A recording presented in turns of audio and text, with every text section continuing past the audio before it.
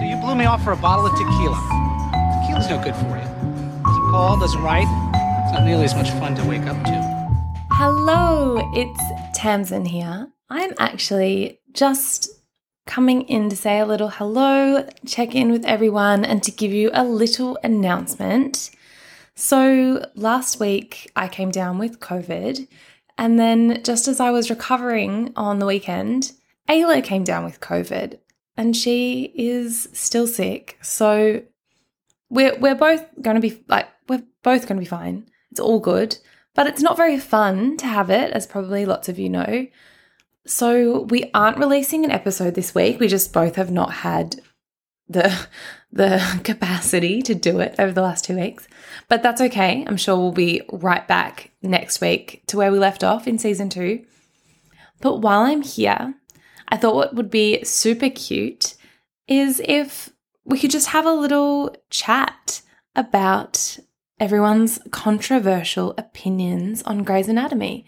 So I think to cheer Ayla up, it would be so great if anyone out there could just send us a little message on Instagram or send us an email at scalpelsandtequila@gmail.com.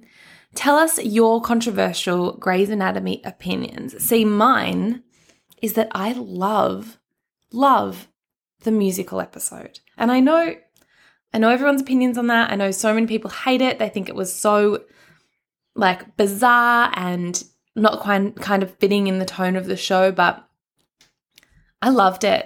And I actually find myself singing songs from it around the house quite often. It definitely doesn't help that the book is called How to Save a Life, and in my head, all I think about is all of the cast singing How to Save a Life in the musical episode. And I really do think that they pushed hard. So Sarah Ramirez and Kevin McKidd and Chandra Wilson really pushed for that episode because they all have musical backgrounds.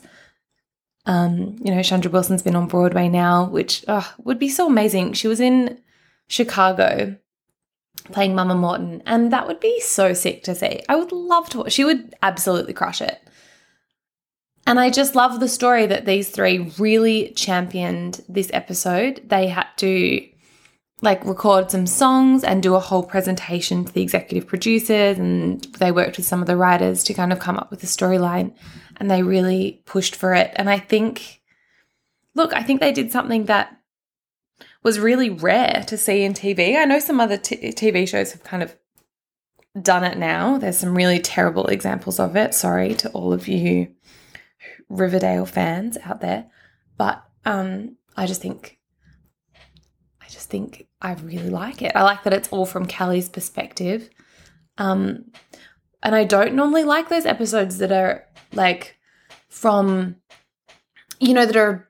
I can't explain myself very well, but I don't normally like those episodes that are not a real episode, if you know what I mean. So like a dream sequence episode, or a episode where it's like a what if episode that kind of goes forward in time and it's not really pushing the story along. Like we do have one of those episodes with Christina at one point. But this, as much as it is in that world of it's a bit of a fantasy episode, it still moves the story forward because it is what's really happening around Callie as she's having her surgery and, as she's sick in hospital. Everything that's happening, even though it's in this weird dream state and everyone's singing, the things are still real and it still does move the story along. And I just think they have made that balance really well. But, fight me. Tell me why you hate it. I know lots of people hate it. Ayla really hates it. And then I'm going to say that one of Ayla's controversial opinions is that she loves Owen, absolutely loves him. I don't have anything against Owen. I actually do want the best for Owen. I think he's done some pretty shitty things in the story, in the show, but they all have. But just there's a lot of people out there that just can't stand him. So, what are yours? Get in touch with us. We'd love to read them out. We'd love to chat about them. So yeah, get in touch. I think that would really make Ayla's week as she is sick in bed at the moment. And yeah, I hope everyone's staying safe. It's really fucking hot here where we are.